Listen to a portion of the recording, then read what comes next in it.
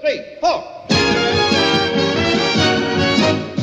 Welcome to the After Credits podcast, where we talk about the movies and the TV shows you love, even if we don't exactly love them. In this episode, we'll be talking about the HBO hit show Game of Thrones and its upcoming 7th season. Stay tuned. Don't cry. The choo-choo train.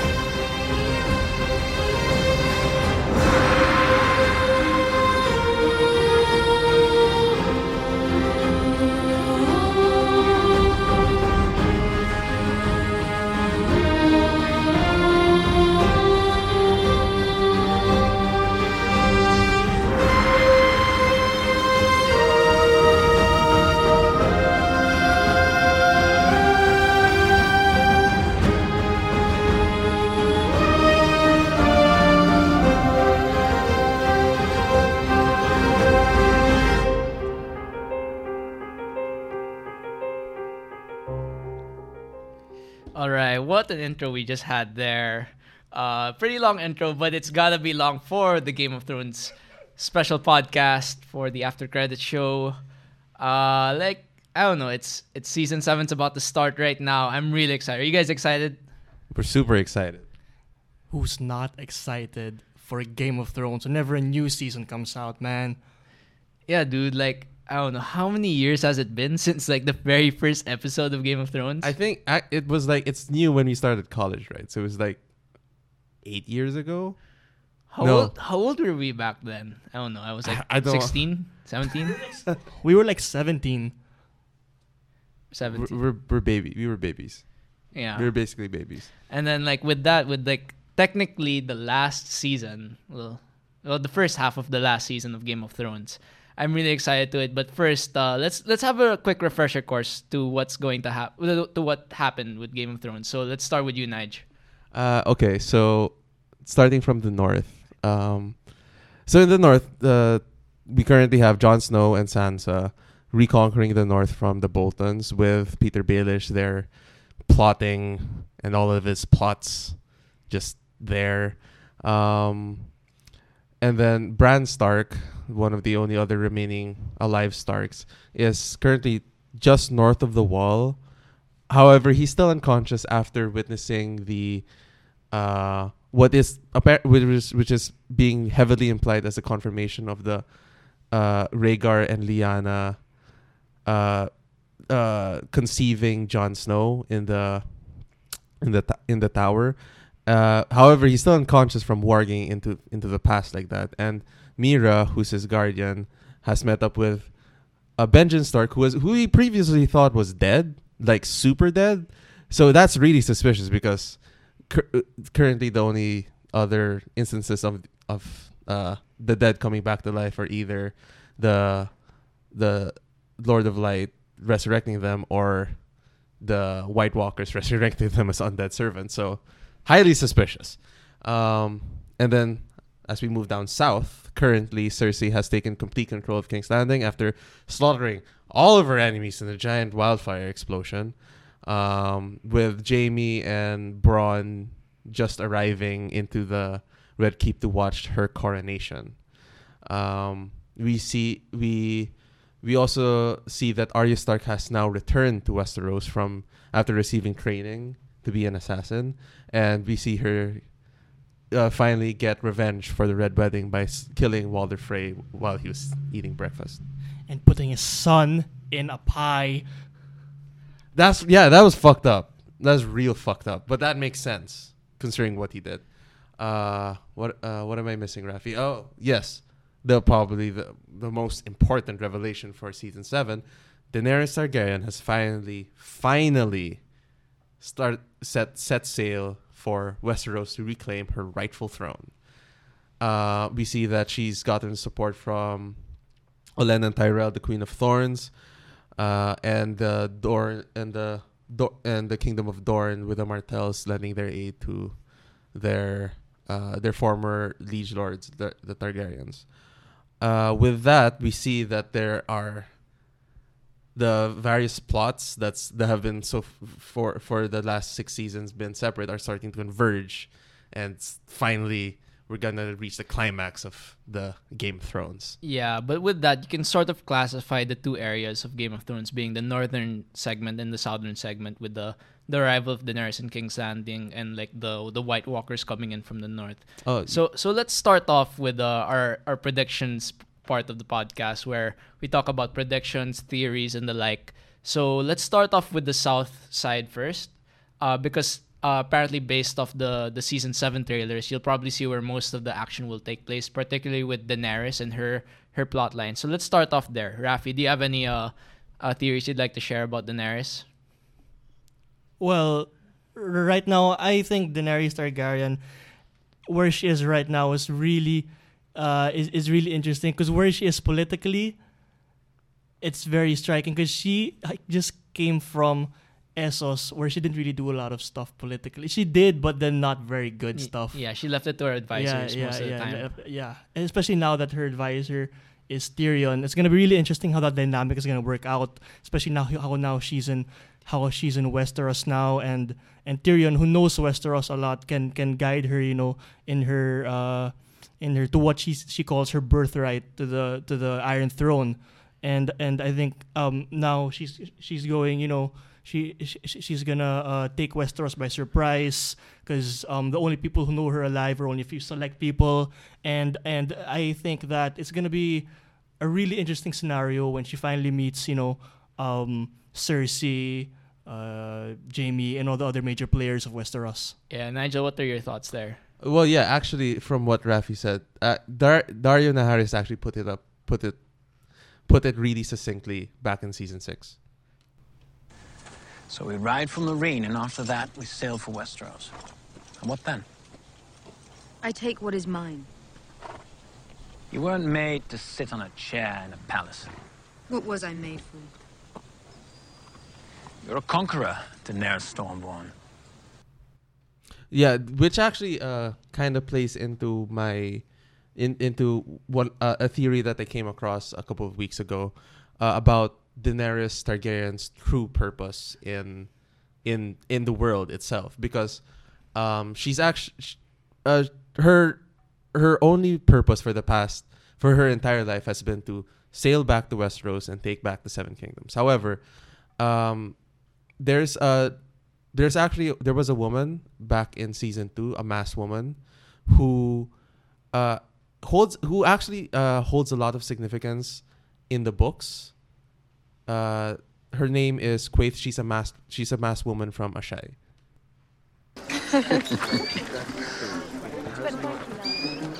You watch over her. Do I know you? I know you. Jorah Mormont of Bear Island. Who are you? I'm no one. But she is the mother of dragons. She needs true protectors, now more than ever. They shall come day and night to see the wonder born into the world again. And when they see, they shall lust. For dragons are fire made flesh, and fire is power.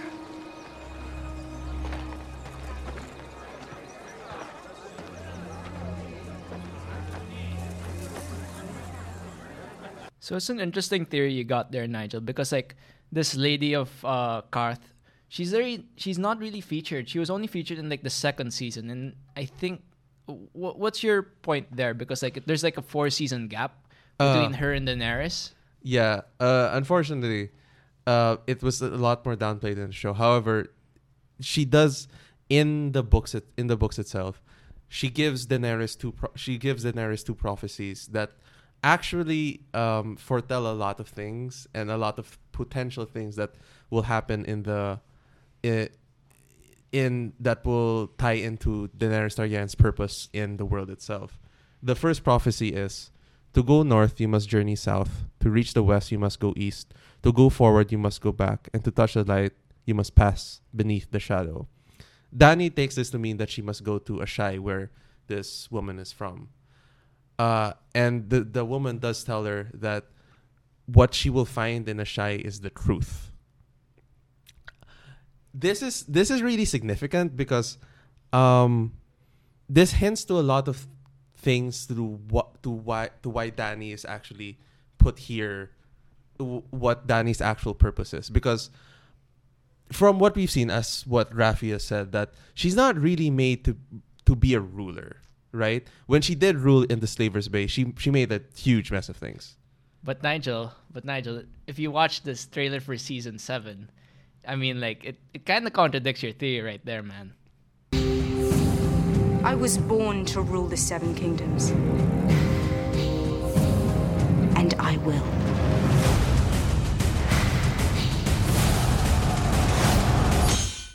That contradicts nothing. She has not yet been to Asshai. She does not know the truth yet. Your theory sucks, bro.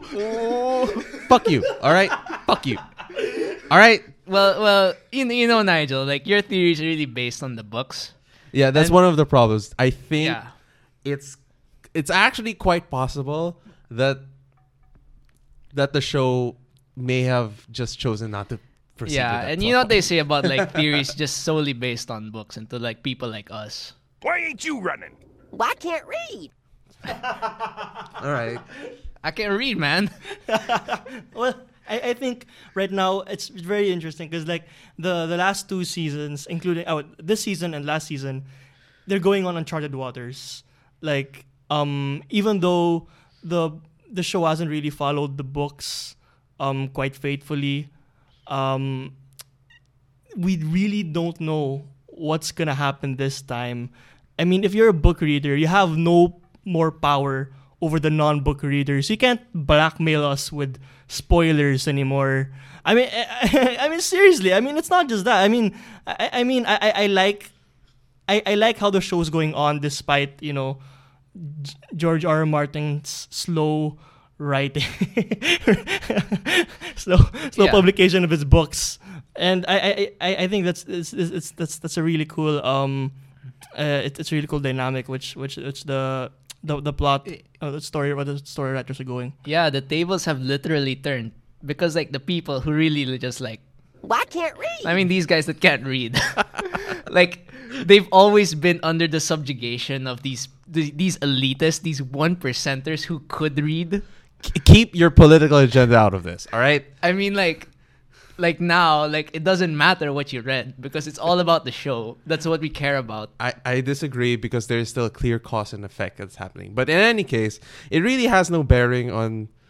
It actually kind of has no bearing for now because for now she's definitely in Westeros at this point because within the season we know that she's landed and has made her way to Dragonstone, right? Because as shown in the trailers. So, and also a scene in the last year's after credits season finale theories podcast, I predicted that Daenerys first will land in Dragonstone because it's her ancestry, and she'd also do the planning thing because there was a nice table scene that they also showed in the season 7 trailer there. Nice table scene, all right. It's a really nice table. You should check it out. Okay. So all right. So so right now we know the names of the first 3 episodes of season 7. The first one was let me just check it. The first episode is called Dragonstone. So fairly obvious, Franco's right, she will land in Dragonstone. The second one is called Stormborn, and the third one is The Queen's Justice. Okay, so we can infer a couple of things. Alright, let's go one episode at a time. Just a general theme for all 3 episodes. They're very clearly focused on Daenerys because they're all focused on stuff that are connected to her. So Dragonstone, she's gonna land in Dragonstone. What she's gonna do in Dragonstone is very unclear because I don't know what's in Dragonstone. Well, at this moment, do you think she will she will get supplies from Dragonstone, particularly what's the material you use to kill the whites? Valyrian steel. No, not the Valyrian steel. The Dragonglass. Dragonglass. Yeah. Dragonglass. Yeah, right. There it is, Dragonglass. So do you think they will see in advance that there is going to be a fight, and it's the only time that they'll feature Dragonstone in this series and in this season that they'll actually get some Dragonglass to kill the whites and White Walkers? I don't know if it's gonna be an intentional thing. She might take some just because she might want to study the properties of Dragonfire, but it's gonna be like some sort of like a Chekhov's gun sort of situation where it's introduced and then they don't talk about it for a while. Yeah. So she'll probably bring some on her journey, because my theory is after this episode, she's going to start marching across Westeros. Where her ultimate destination is unclear. My theory is that her first goal is to take back King's Landing. Do you guys agree? I think now that's what she thinks. Right? That's what she's been thinking the whole Game of Thrones series, that she has to go to King's Landing. But then I think that, and there have been pictures leaked online that she'll eventually meet with Jon Snow. What? This is new to me. No, well, not. That's actually new to me as well. But do you think they'll touch on that in this first half of the season? No, definitely not. This feels like right. I'm just saying, I also theorize that I think eventually she'll get to see Jon Snow, but in the first half, she has, I think the finale, let's say the mid-season finale, she has to end up in King's Landing. In King's Landing. That would be a good mid-season finale where she sees Jon Snow. That actually I agree with, because because the Queen's Justice, the 3rd episode, that actually could mean 2 things. Yeah, it could be Dany's. It could be Dany's retribution against the Lannisters, or it's Cersei's Mad King like justice of burning everything with wildfire. Why not both? Well, both works. I think it's leaning towards more on Cersei than Dany. I mean, like, what kind of justice does Dany... Wait, I'm thinking of it like, are you dealing justice or are you getting served by justice? Because I think Cersei needs to get served by justice. Dany needs to deal some justice. I mean, that both works. Although, yeah. Because, because in Dany's mind, she's more fighting against perceived injustices done to her by the Lannister family. There's no personal enmity between Cersei and Dany, but Cersei, literally has committed mass murder on a massive scale using weapons of mass destruction. And then we also have to consider the Tyrion factor, how Tyrion is advising Dany, and we know how Tyrion's dynamic with his siblings are, with Cersei and with Jaime. So it'll be interesting how that plays out. Yeah, you can probably imagine Tyrion saying this line. Fuck the king. Or the queen. Yeah. we need the female version of that. Although there's a lot of scenes in the trailers itself that show that there's probably going to be a massive battle between the Lannister forces and the Targaryen forces. Not the Targaryen forces, the Unsullied. Because I think she splits them up, right? They're all still Targaryen forces. No. I mean, the Unsullied are fighting the Lannisters, and then the Dothraki are fighting someone in the field. I find that unlikely, though. Because, why based on the trailers, of course. No, I find that unlikely. Just military attacks, why split your forces? Well, why did they show them separately?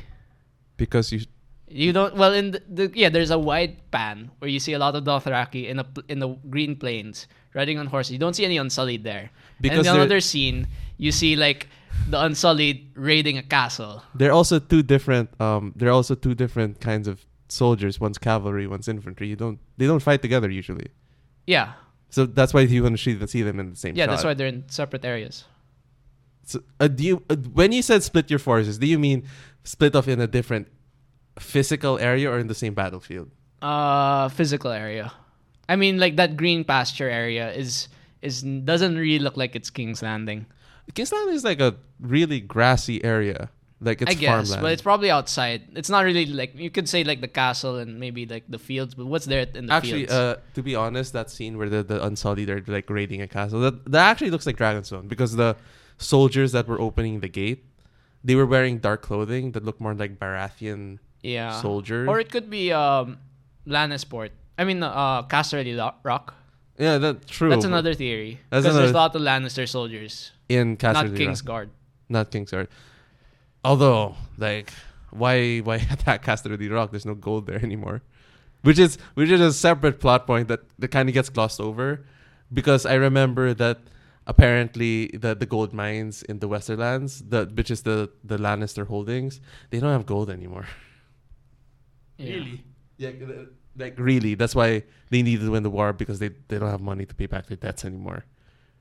And you know what Lannisters say? Yeah, so Nigel, so there's gonna be two major battles, like both of them fighting against the Lannisters. I think the Dothraki are also charging against the Lannisters. I haven't really examined the clip itself, but for sure the Unsullied are charging against the Lannisters. Like, how's Jaime going to be involved in this? Well, we do see in a couple of scenes in the trailer where Jaime's charging across a field of fire with his lance. This actually kind of makes me wonder where Bronn is. Oh yeah, like I'm pretty sure he's like helping Jaime like lead the armies and stuff. Yeah. Now that is a sorry attempt at a siege. Someone needs to teach those sad twats how to dig trenches. Someone certainly does. Oh no. Not me. I'm just an up-jump sellsword. You're an anointed knight. That's quite a difference. Aye, knights don't get paid. You have better instincts than any officer in the Lannister army. That's like saying I have a bigger cock than anyone in the Unsullied army. I expect to command all the Lannister forces before long. You can be the right hand I lost. What hand? You promised me a lordship and a castle and a high-born beauty for a wife. And you'll get all three.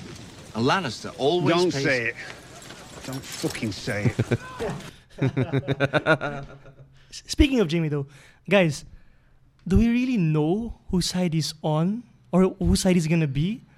I mean, yeah, obviously he's the lover of Cersei, but then you can tell that there's some growing animosity inside of him. I mean, with all that's been happening the past seasons, their kids dying, and then Jaime turning a new leaf, kinda.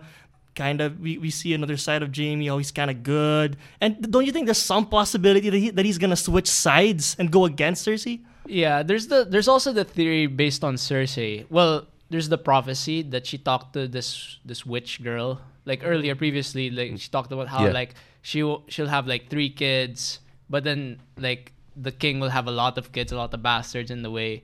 And then the prophecy also said that Cersei will die to like a younger brother. Mm-hmm, yeah. So that's why Cersei really hates Tyrion, because like Tyrion's like really annoying to Cersei. Actually. And then it could be Jaime. Isn't Jaime younger than Cersei by like a few seconds? They're twins, right? Yep. And Jaime is younger. Twinsies. Ooh. Yeah, so you could see that ultimate swing from Jaime Lannister being a total prick, pushing off Bran from the building. Not Bran the Builder, but Bran Stark. But yeah, like from pushing off Bran from the building and then just like killing Cersei. That'd be crazy though. Yeah, it actually kind of also it'll like, because if you remember that the reason he's called the Kingslayer is that he killed the Mad King before he could blow up the entirety of King's Landing. It would kind of be poetic if he would also be the one to stop Cersei from doing the same thing. So that's just another like narrative thing that would be really good. Yeah, and take note that even though Cersei blew up the church there with what's that? Wildfire. With wildfire, like there's still the wildfire cache underneath the entirety of King's Landing. Oh, that yeah. Cersei could still ignite if she wanted to. Yeah, that's what I'm So talking if you're about. going to, there could be still more wildfire and explosions there, just in case Cersei wants to blow up the world. I am pretty sure that she's going to be using wildfire against the Targaryens when the battle finally happens. That's probably what the Field of Fire is. Her using the wildfire. I still think she's gonna blow up King's Landing. I mean, it's such an interesting parallel to King Aegon and the Mad King and everything that he did. Oh yeah, definitely. But there's actually more than enough to go around to both use in the battles and still blow up the entirety of King's Landing. Okay, fine. Yeah, well, Daenerys is immune to fire, but would she be leading the charge? Would she be riding a dragon and all that? Is she immune to wildfire though? Any kind of fire. Really? Yeah. Her fire immunity is very unclear. Okay. Yeah, I'm pretty sure at least any kind of fire. Mm-hmm. Yeah, definitely. Actually, so that's the first 3 episodes, and I'm fairly sure that mid-season finale will be the confrontation. What about the latter half of the season? How far do you think they're going to go? Let's also. Well, so first off, based off the names of the 3 episodes, they'll probably take place in the south. Do you think that they'll touch on the north on the season? I'm pretty sure they must, because when you're casting and shooting, you direct the whole team as well. Oh yeah, so I'm pretty sure they'll show some Jon Snow clips towards the end. You want to segue to that part, to the northern section already? Yeah. All right. Let's touch on the north right now. So well, in season 6, you see Jon and Sansa just talking about things, and this is a really interesting clip that kind of really tells you what the situation is right now in the north. Jon, a raven came from the citadel. A white raven. Winter is here.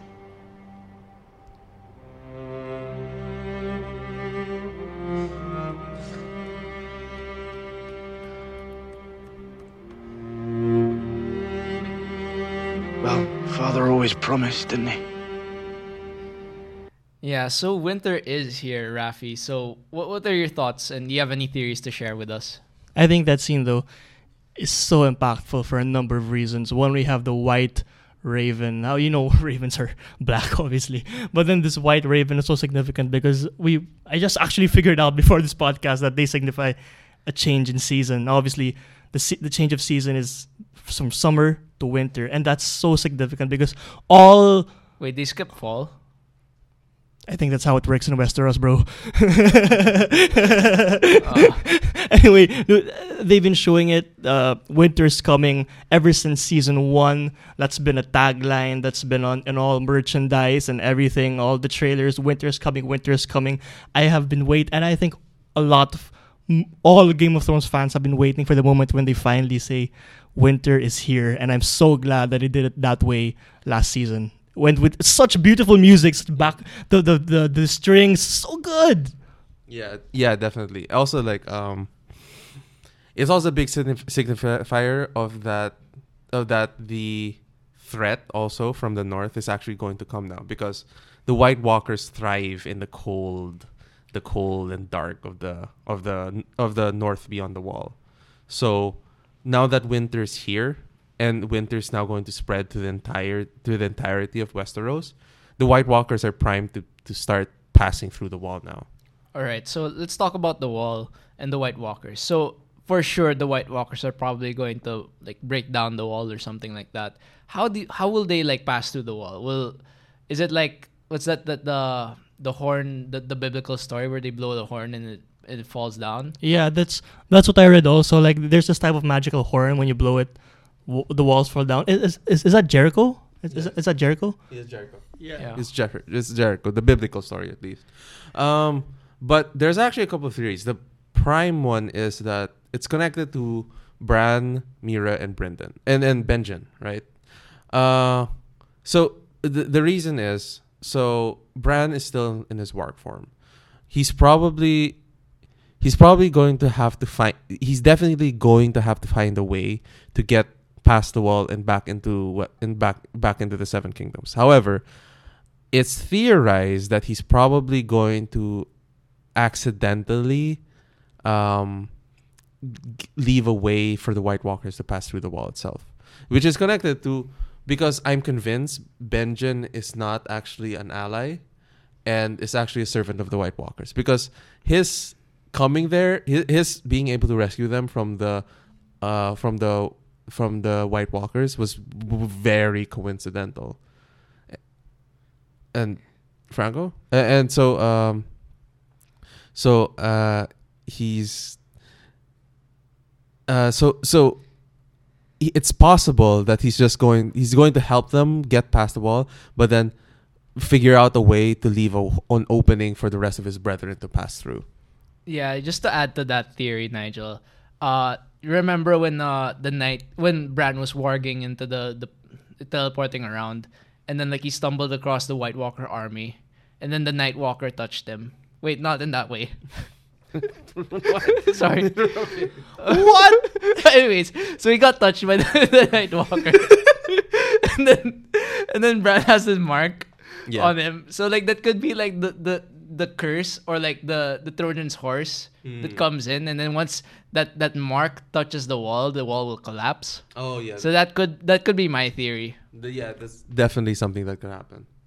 I've also heard some theories regarding, if you remember, the Starks have this distant ancestor called Bran the Builder, who actually built the wall. Can he fix it? He's dead.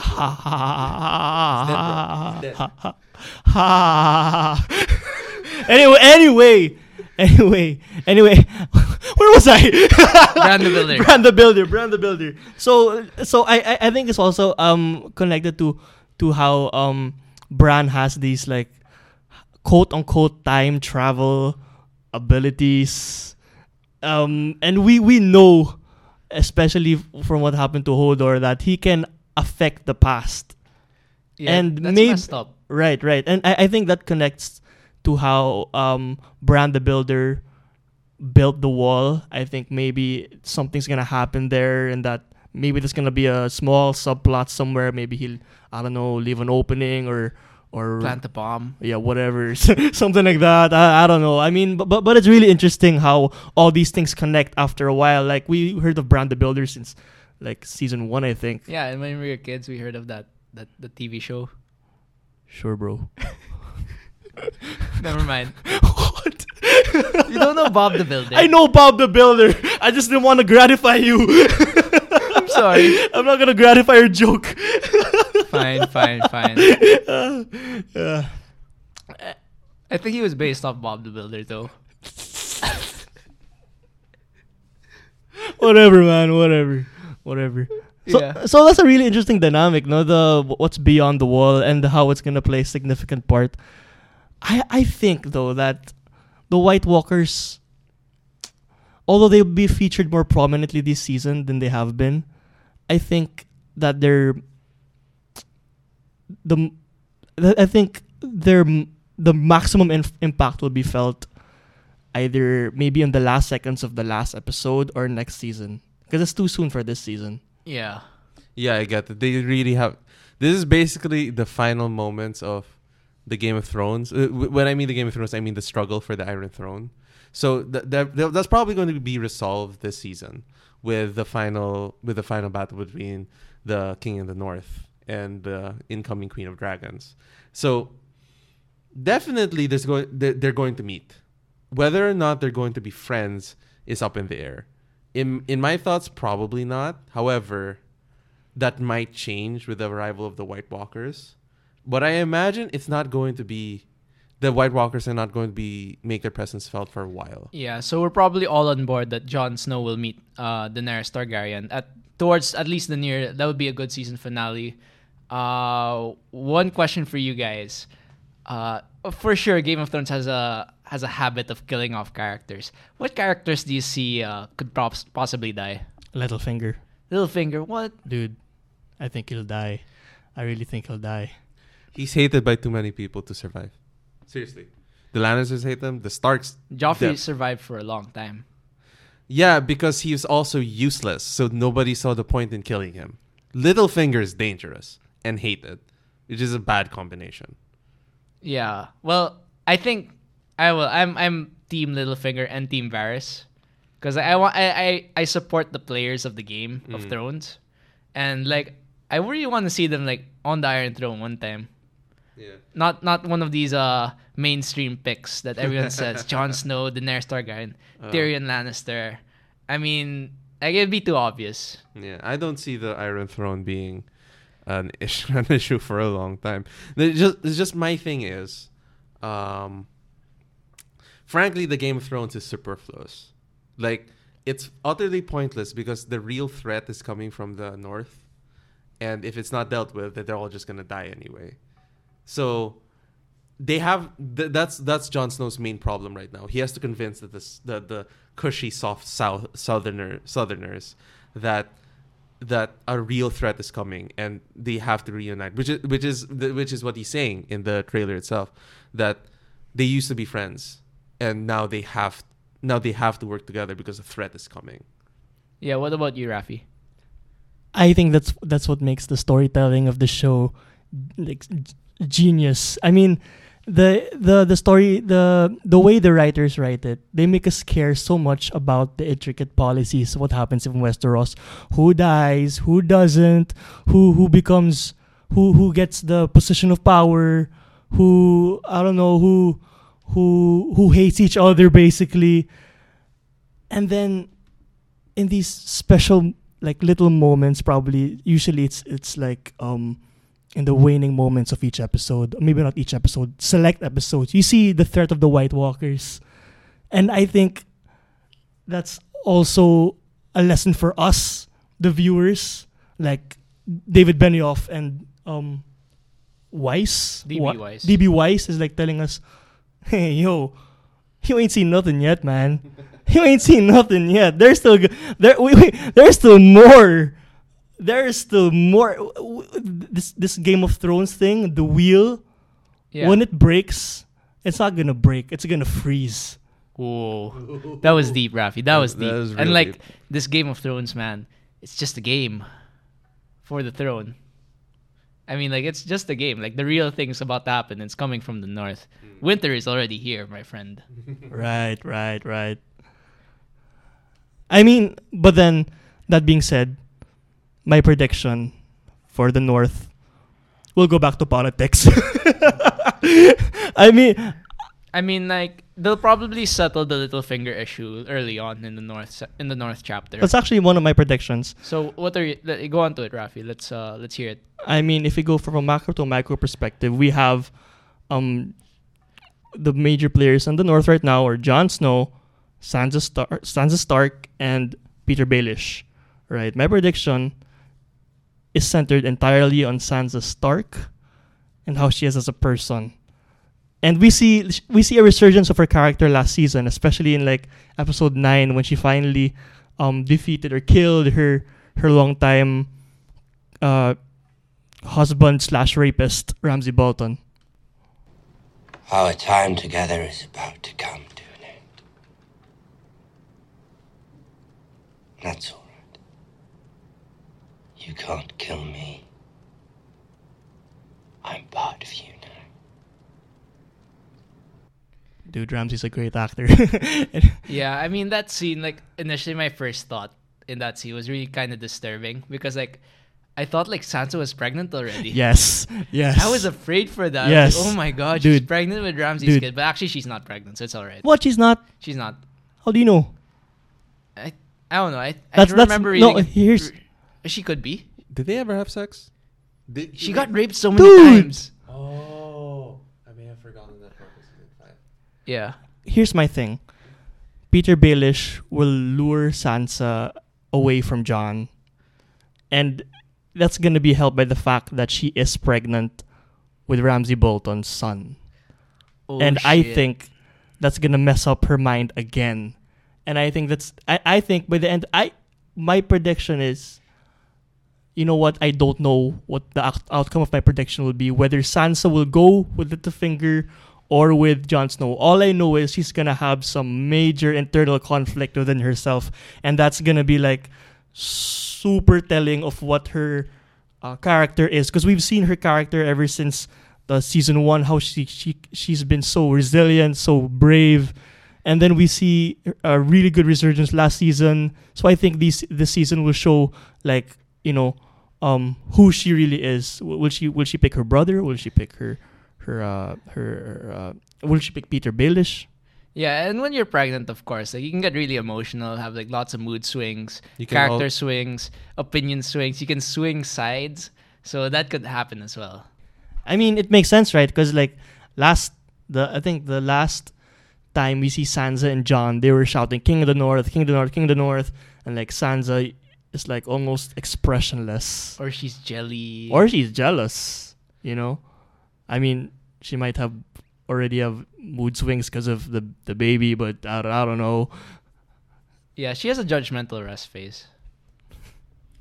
Or, you know, that might not happen at all because... Well, no, that is true. Mood swings are part of pregnancy. But, you know, that's not necessarily going to impair her judgment. They might not want to go that route anyway. But it is going to be a big thing. Like, at least like on a personal note, if Sansa Stark is pregnant with her rapist child, I don't know what that's gonna do to her psyche.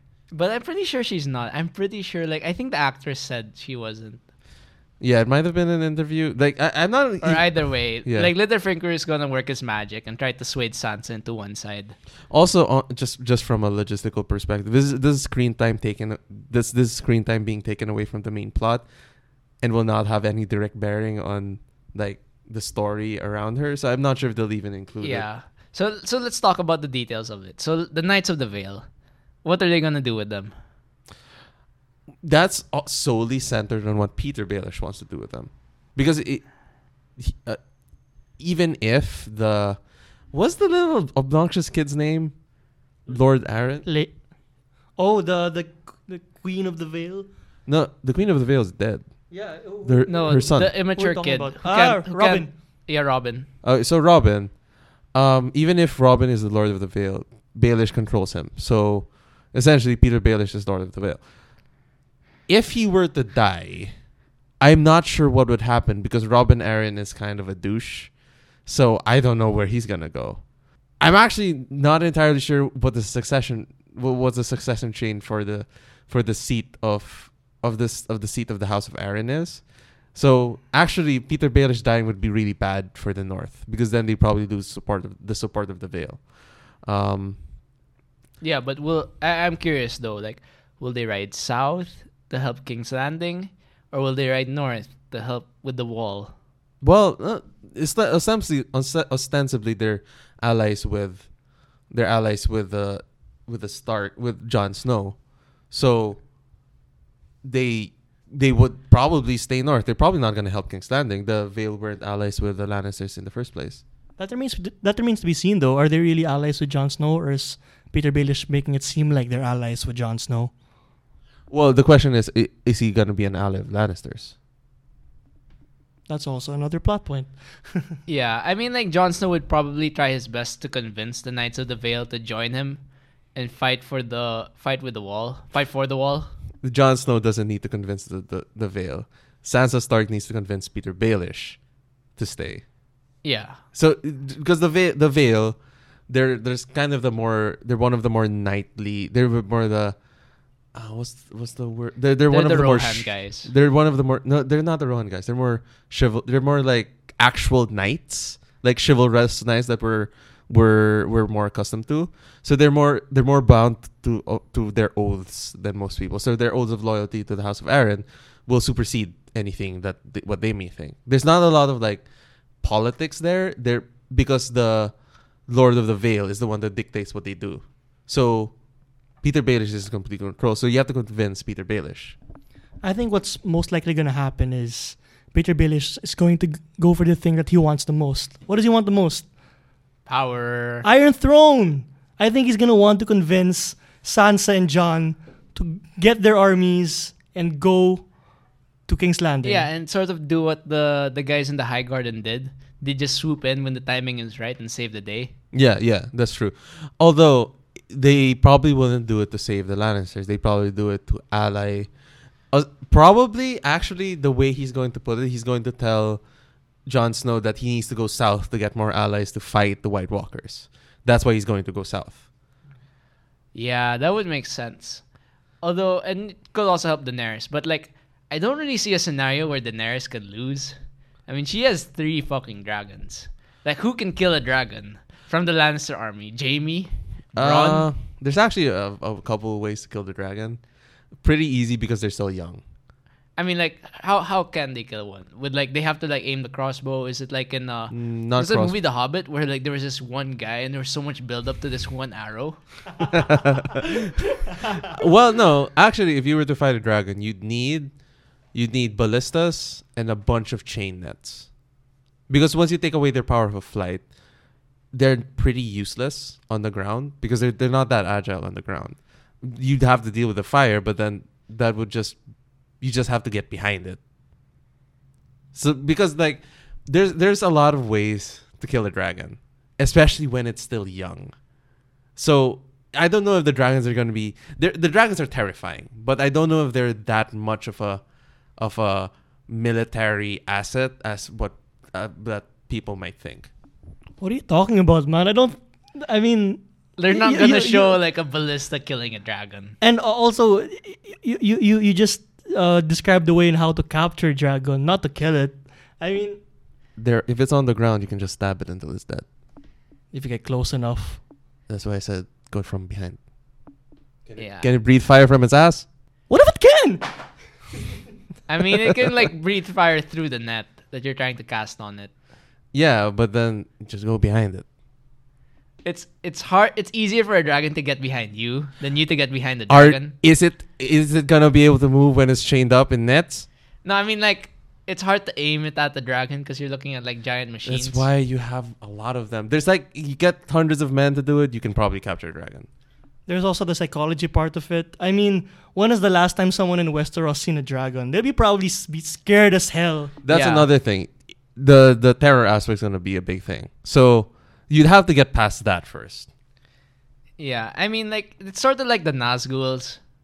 Like it's gonna be like in Lord of the Rings, like the fact that when they were screeching, everyone couldn't move. They're like paralyzed by the screeching. I'm pretty sure they're gonna be paralyzed by the fear of like seeing hundreds of people die in like an instant. Actually, have we seen them kill like hundreds of people in an instant? I mean, they ignited a ship. How long did that take? 20 seconds. It was like 5 minutes.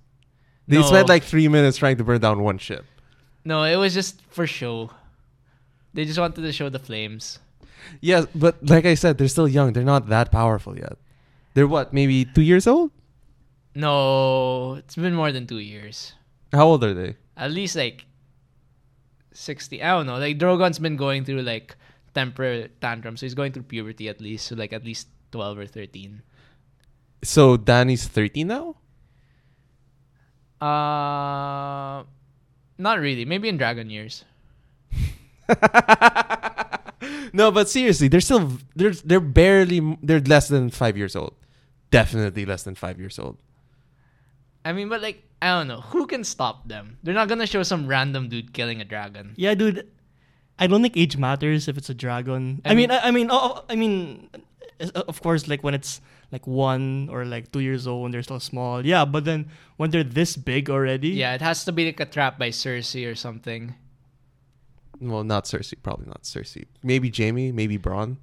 But yeah, like because like also like if you have enough arrows, you could probably shoot the dragon down as well.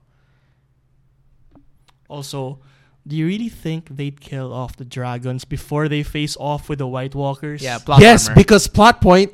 Because then they would see that they've killed their best chance to fight against the White Walkers after the fact. Wait. Tragedy. Do you think it would be very epic though if there's going to be an ice dragon? Oh.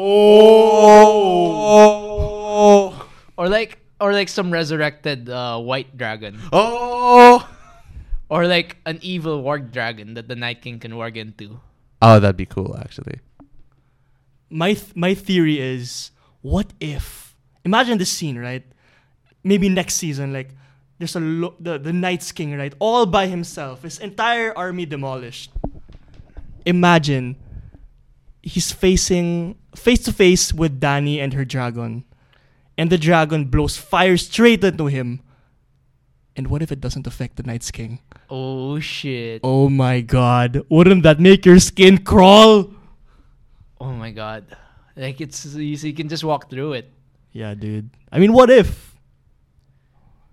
I mean, or it could be a situation where she tells Drogon to like attack the Night's King, then the Night's King just wargs into Drogon, and Drogon's like struggling to like try to fight the Night's King within his own mind.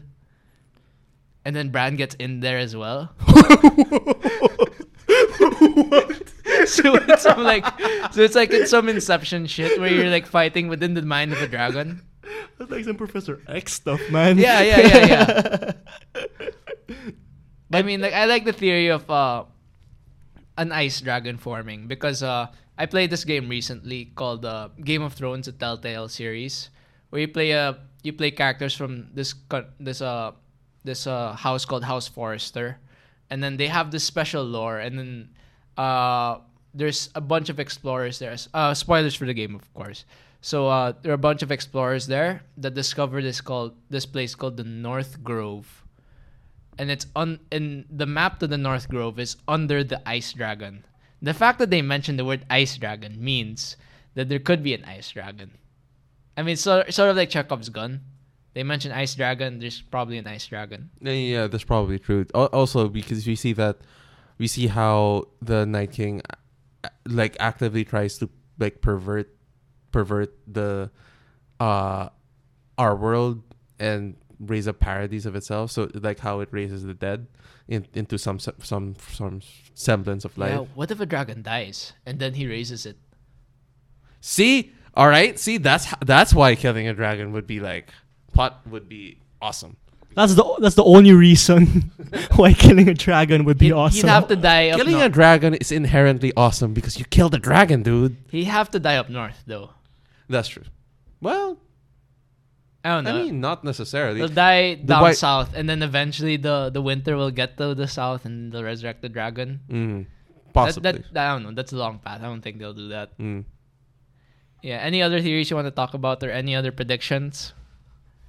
I think Arya will reunite with Nymeria. Finally.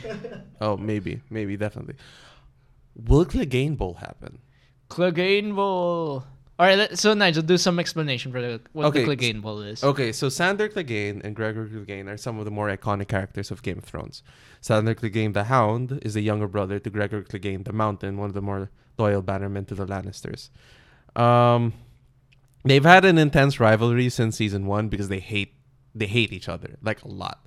So fans have been clamoring for since the books were written and since the show came out for Clegane Bowl to happen, the final climactic battle between Sandor Clegane and Gregor Clegane. Clegane Bowl. The problem is technically Gregor Clegane is already dead. So it kind of can't really happen, but he's been resurrected into some sort of flesh golem thing that protects Cersei Lannister. So, yeah.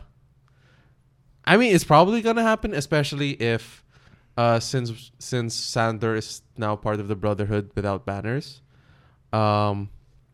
Since they're followers of the Red God, the Lord of Light, they're probably going to hook up with Daenerys Targaryen. So if Daenerys Targaryen moves against King's Landing, there is a good chance that Sandor Clegane will be able to finally fight his brother.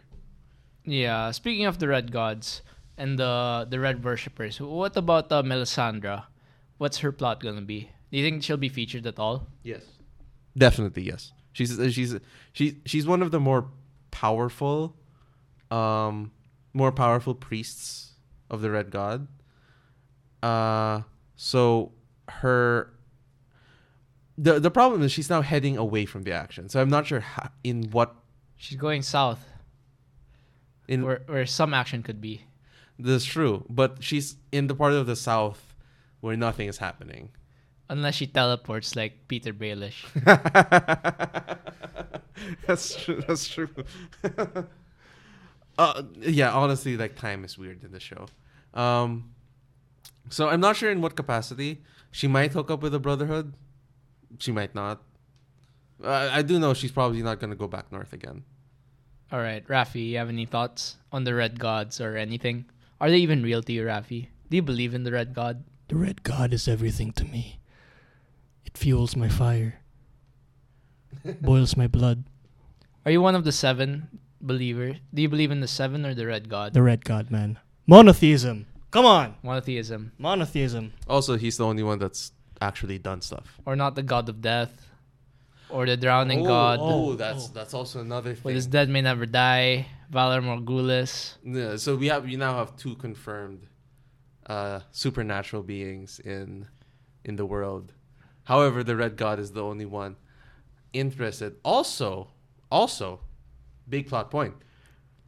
He has a prophecy that looks like it's going to be completed any day now. All right, explain the prophecy, Nigel.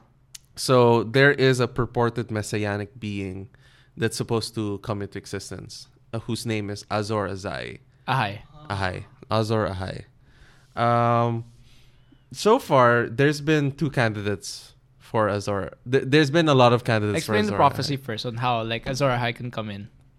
Okay. Or at least what you understand from the prophecy. You don't have to read it word by word.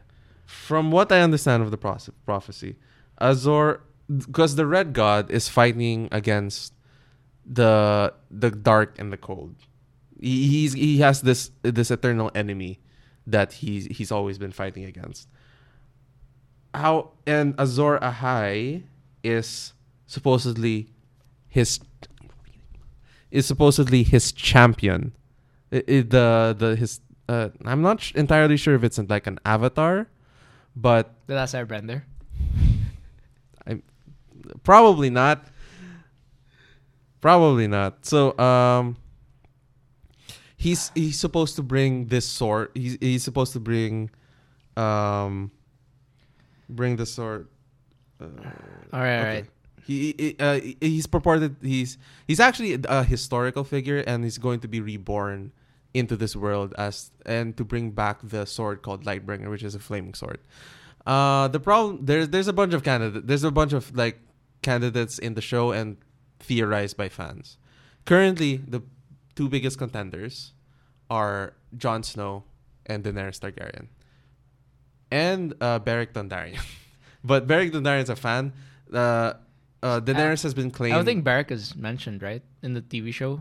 No, Beric's the guy who keeps getting resurrected. He's the leader of the Brotherhood without banners. He's the leader of the Brotherhood without banners. Okay. And it's actually shown to have a flaming sword in the trailer. Well, there are 2 other candidates I'd like to mention. Who? For the ones. Well, so let's talk about Lightbringer, the 2 swords.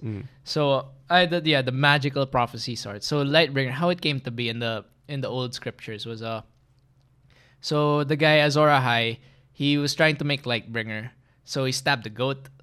No, and then he forged it, and then he stabbed the goat. He stabbed his wife. No, it didn't work, and then he forged it again. He stabbed his wife, and it finally worked. Yeah. So, because you have to kill the one you love, so that to like make the sword turn on fire, and then there's 2 guys that love some girl. So there's Jaime that could love Cersei.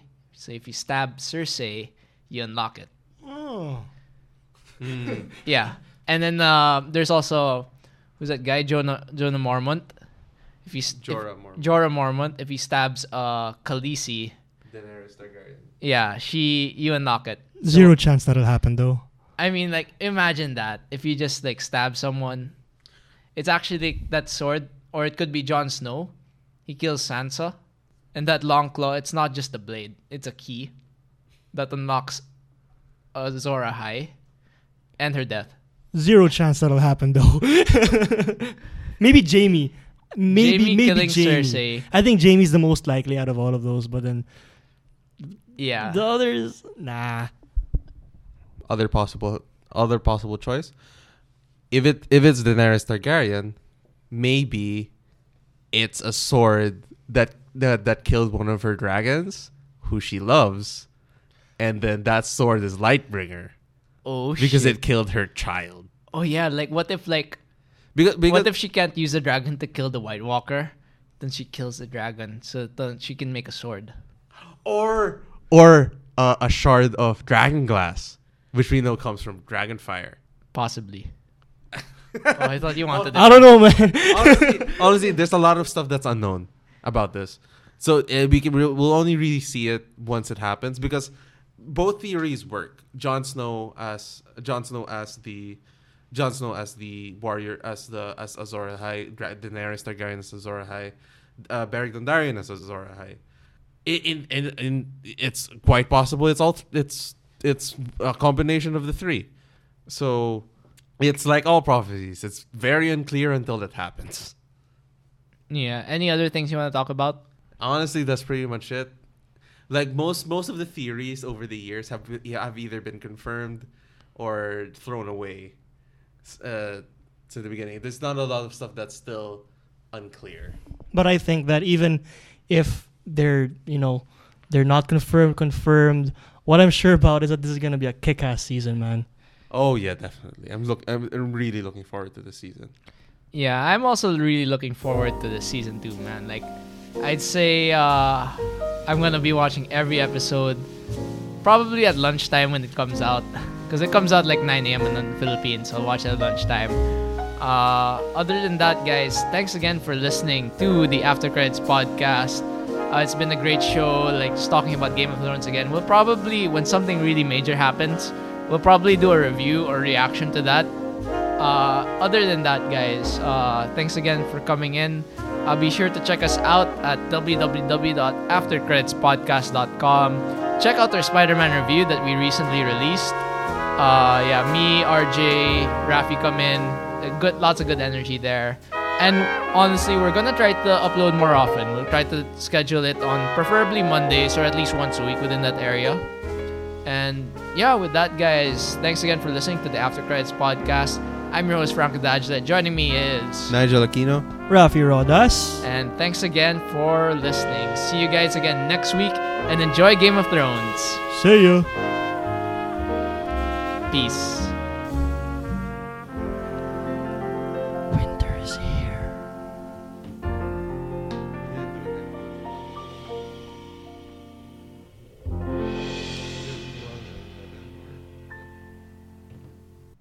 Well, I can't read.